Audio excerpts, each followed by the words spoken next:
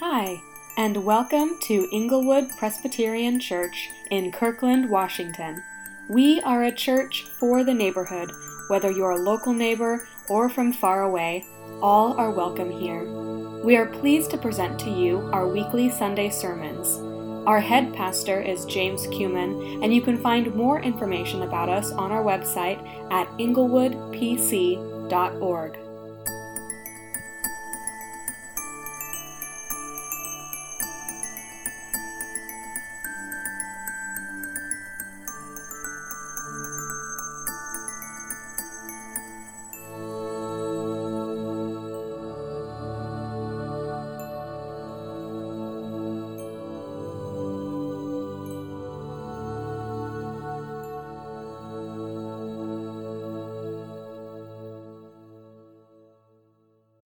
Today's scripture comes from Luke chapter 1, verses 39 through 45.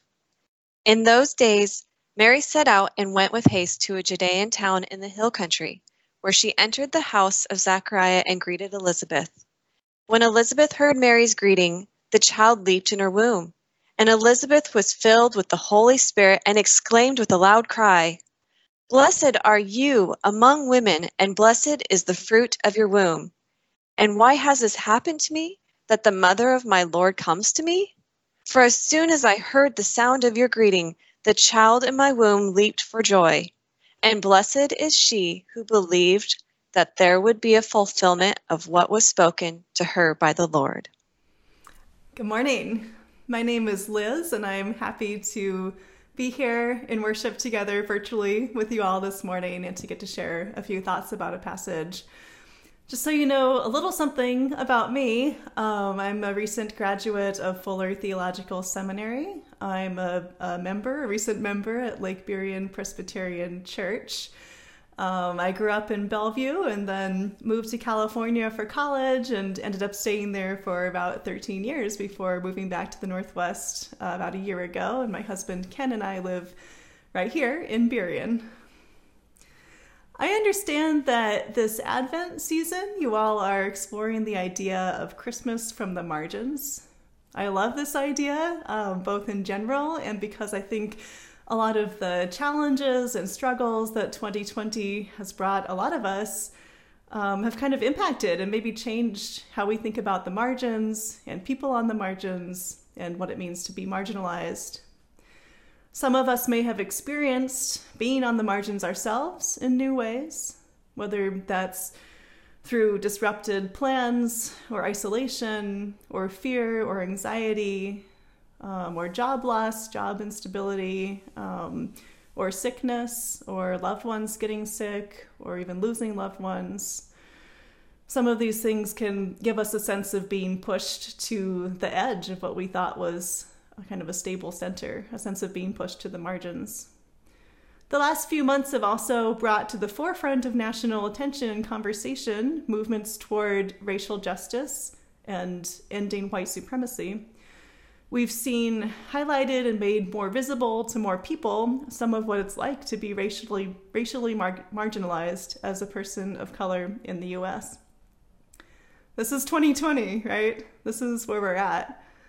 And these are some of the kinds of things that I hope we can keep in mind as we think about our story this morning and as we begin this Advent season. So by the time we get to our passage this morning with Mary and Elizabeth greeting one another, a lot has happened already. An angel appeared to Elizabeth's husband Zechariah while he's serving as a priest in the temple and says, "You and Elizabeth are going to have a son, and you should name him John." And Zechariah says, "What? No way, man. That's not going to happen. We're both way too old." Which, to be fair, is totally true. Some scholars think that they were probably in their 60s. But the angel says, this is going to happen, and because you didn't believe it, you won't get to speak again until the baby is born. To which Zechariah says, well, nothing, because he can't. Then about 6 months later, the same angel appears to Mary. Not to Mary's fiancé or father or any other male authority figure in her life, but to Mary. And the angel says, "You are going to have a son, and you should name him Jesus." Mary says, "How, since I am a virgin?" The angel says, That's the power of the Holy Spirit. And Mary says, okay, let it be as you say. Can you imagine being Mary here?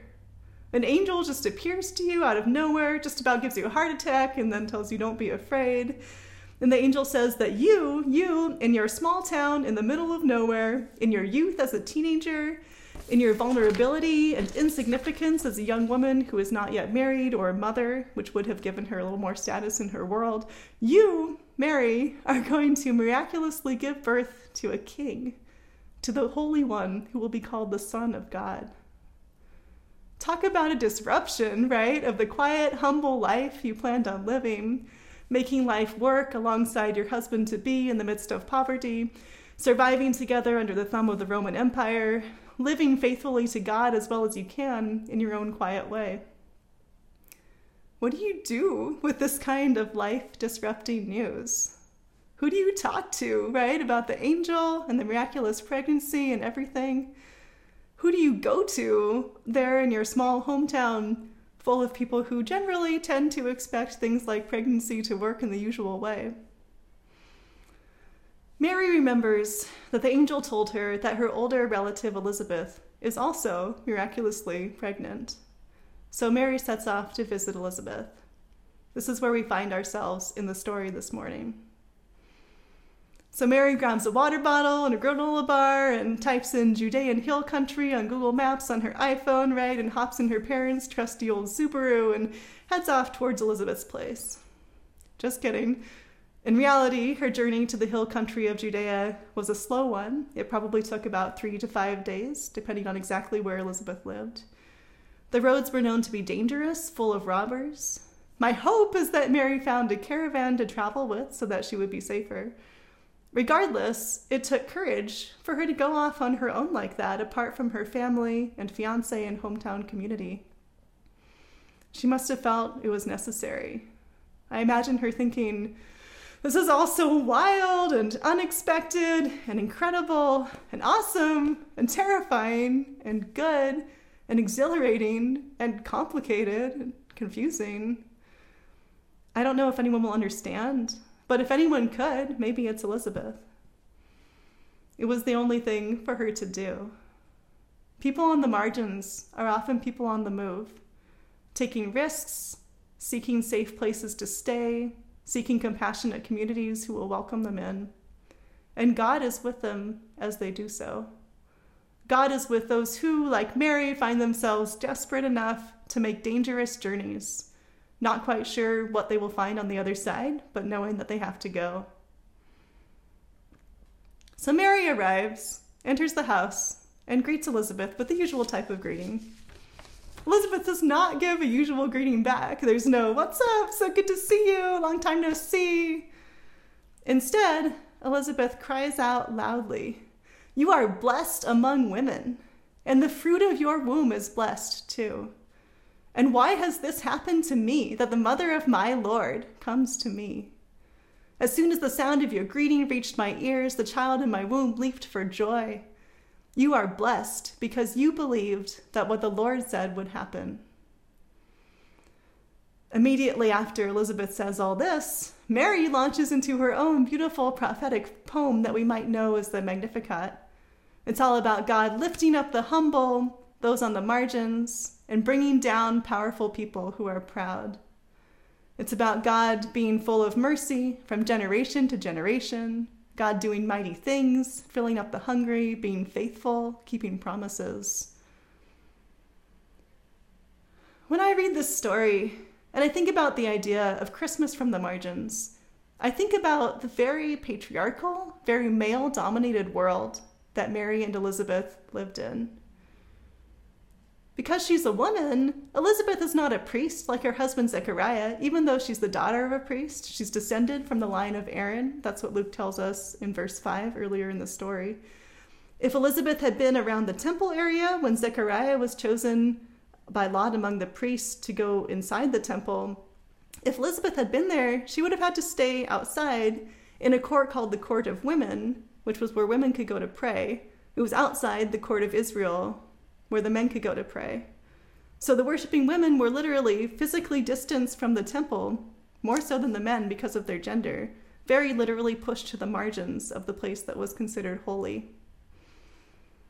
We also see earlier in the story that Elizabeth, and not her husband Zechariah, Elizabeth was the one who was blamed for the couple's childlessness.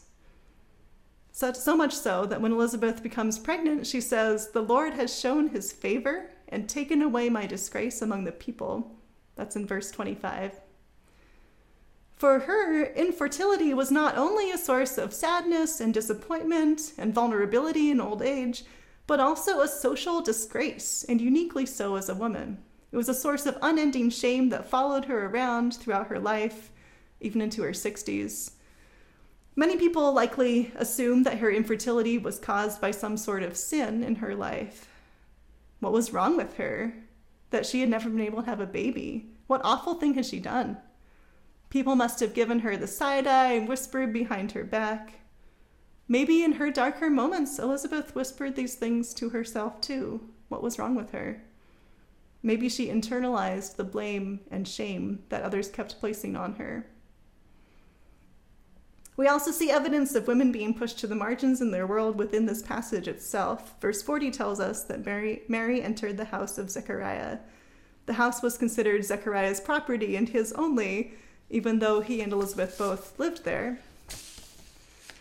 And lest we think this is so far removed from our own world, remember that it wasn't until the mid-1970s that women in the US were allowed to have our own credit cards and to buy our own houses without facing blatant and totally legal discrimination because of our gender. In the midst of this male-dominated world, this scene, our story this morning, where Elizabeth and Mary greet one another, is incredible. It's a man's world, but there are no men to be found in this scene. Zechariah is who knows where. The baby boys John and Jesus haven't been born yet. It's just a raw, unfiltered, real, beautiful human interaction between two female relatives, one older, one younger. In a world where women are supposed to disappear into the background, Mary and Elizabeth take up space. They take up space in Luke's narrative. They take up space in the story of Jesus, in the story of God's love and redemption in the world. They are an important part of the story, not just because of the sons they will give birth to, but in their own right too. They are examples of faithfulness, of believing God, of working with God, of participating in the joy of what God is doing. And they must have found so much comfort in their time together. Mary ended up staying with Elizabeth for about 3 months until Elizabeth's son John was born. When we talk about Christmas, we often talk about Jesus as Emmanuel, God with us. And sometimes God with us can look like another person coming into our life and being a source of comfort and encouragement. Someone who has walked or is walking some of the same paths that we are. Someone who understands. Someone who can, just by being there, remind us of God's presence with us. When the sound of Mary's greeting reaches Elizabeth's ears, little John the Baptist does a little jump inside Elizabeth's tummy. Elizabeth interprets this as a jump for joy, of exultation. Elizabeth then is filled with the Holy Spirit. The exact language of being filled with the Holy Spirit is only used a few other times in the New Testament. It's used when the angel tells Zechariah that John the Baptist will be filled with the Holy Spirit, even from his mother's womb. Zechariah is then himself filled with the Holy Spirit later on in this chapter when he speaks his own prophetic poem just a few verses after Mary's. Later on, the group of believers at Pentecost in the book of Acts are filled with the Holy Spirit and they speak in other languages. Peter and Paul are each described as being filled with the Holy Spirit in some parts of Acts, particularly when they have something especially bold and risky and gutsy to say. So Elizabeth here joins the ranks of people, of men, like John the Baptist and Zechariah and Peter and Paul. She is filled with the same Spirit, and she too speaks boldly. She speaks in a loud and confident voice. The Greek here actually uses 3 different words to express how intense her voice is as she speaks. She exclaims, a word meaning that she spoke out or cried aloud. Her voice is loud, a word meaning great. And it sounds like a cry. This is a word that can also be translated as outcry or clamor. It's a word that's actually used by Paul when he writes to the church in Ephesus that they should try to stay away from things like anger and malice and brawling and clamor and that sort of thing. That's in Ephesians 4:31. It's a fighting kind of cry. Loud, great, a clamor. And in Elizabeth's case, it's holy. It's filled with the Holy Spirit. It's bold and prophetic and true and important and very, very unladylike. While Zechariah, the priest, at this point is still unable to speak, Elizabeth, not allowed to be priest because of her gender, speaks loudly. Women, as well as others on the margins, are often socialized to just get along. We're told in a million ways, don't make waves, don't be too loud, don't draw attention to yourself, don't stir up trouble, don't make anyone upset. Hold your tongue, speak gently and quietly, defer to others. Add to this all the shame Elizabeth's community has burdened her with because of her infertility. People use shame to push people to the margins and to keep them there, to make them feel like their marginalization is somehow their fault, to keep them from speaking up. When the Holy Spirit fills Elizabeth, she breaks out of all of these confines of what is considered respectable behavior. She has something important to say. She has prophecy to speak. She has inexpressible joy to try to express. And she doesn't have time to take a step back and make sure her voice is gentle enough and her words are inoffensive enough and nothing she says might be threatening to anyone. Maybe it's jarring to think of Elizabeth in this way. Or maybe if you're someone who feels marginalized in some of the same ways she did, maybe it's freeing and healing. Maybe it's a bit of both. Maybe for some of us, we're thinking, yes, speak up, speak your truth, embrace your empowerment by the Holy Spirit, keep speaking loudly and unashamed. You go, girl, you're awesome. And yet, is that how we see voices from the margins today, who speak boldly, as Elizabeth did, full of truth and fire and longing for justice? How open are we to hearing from marginalized prophets and prophetesses of our time? Do we expect them to conform to some sort of respectable standard before we're willing to listen? Do we bristle and get defensive because some of them are too loud or too angry for our taste? Elizabeth's bold speech invites us to pay attention to who might be filled with the Holy Spirit, to who might be speaking prophetic words around us in our world today. In the words that Elizabeth speaks so loudly after being filled with the Holy Spirit, these words are a series of blessings. You have been blessed, Mary, among women. The fruit of your womb has been blessed. Blessed is the one who believed. Elizabeth, who wasn't allowed to be a priest, embodies this very priestly role of pronouncing blessing, of calling Mary blessed. She recognizes God's incredible work in Mary's life and names it as such. Who do we tend to imagine or assume are the people who get to proclaim blessings? Who gets to be in that powerful and joyful position of saying with confidence, God is with you, God blesses you? Pastors? Powerful people? Influential people? Respectable people? Do we hope and expect to hear blessings from the mouths of people on the margins? Can we receive those blessings? Do we expect that people on the margins have something to offer us? Are there ways we can learn from them, even as we might also see their needs and want to try to serve them? Are we open to the wisdom they have, the experience they have, the skills they have, the things they can teach us? And in the ways in which we might experience being marginalized, being on the margins, whether from gender or race or ethnicity or unemployment or disability or sexual orientation or anything else, do we see ourselves as empowered to be a blessing, to bless others? Do we see ourselves as people who can speak boldly and call forth the best in others, as Elizabeth does for Mary? As Kathy King writes in her book, Raise Your Voice, Elizabeth is unafraid and generous in her word of blessing and exhortation. I imagine that's because she knows what I often have to remind myself. Finding and using our voice isn't a zero-sum game where we compete with others. Elizabeth isn't competing. She knows this is a journey for both of them, and she sets the stage for Mary to speak out words we now call the Magnificat.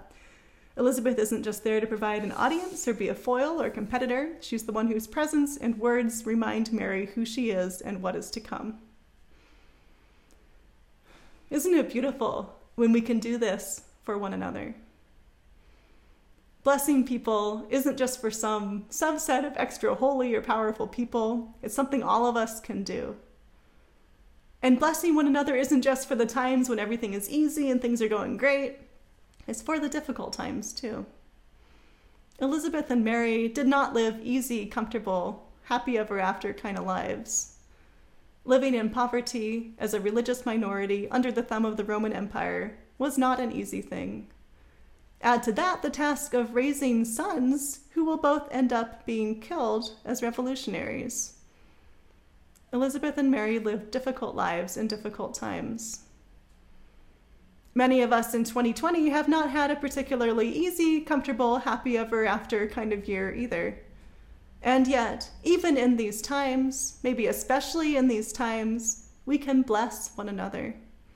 We can call forth the best in one another. We can be present with each other and be a comfort to each other as Mary and Elizabeth were. We can remind each other this Advent season of God's presence with us. And we can seek out and listen to the prophetic voices from the margins in our world. God is still speaking through them. We can hear their challenging, blessing, life-giving, world-altering, disruptive, uncomfortable words. We can receive and respond to the ways they are inviting us toward justice and goodness and wholeness as people, as a church, as the world, as our society.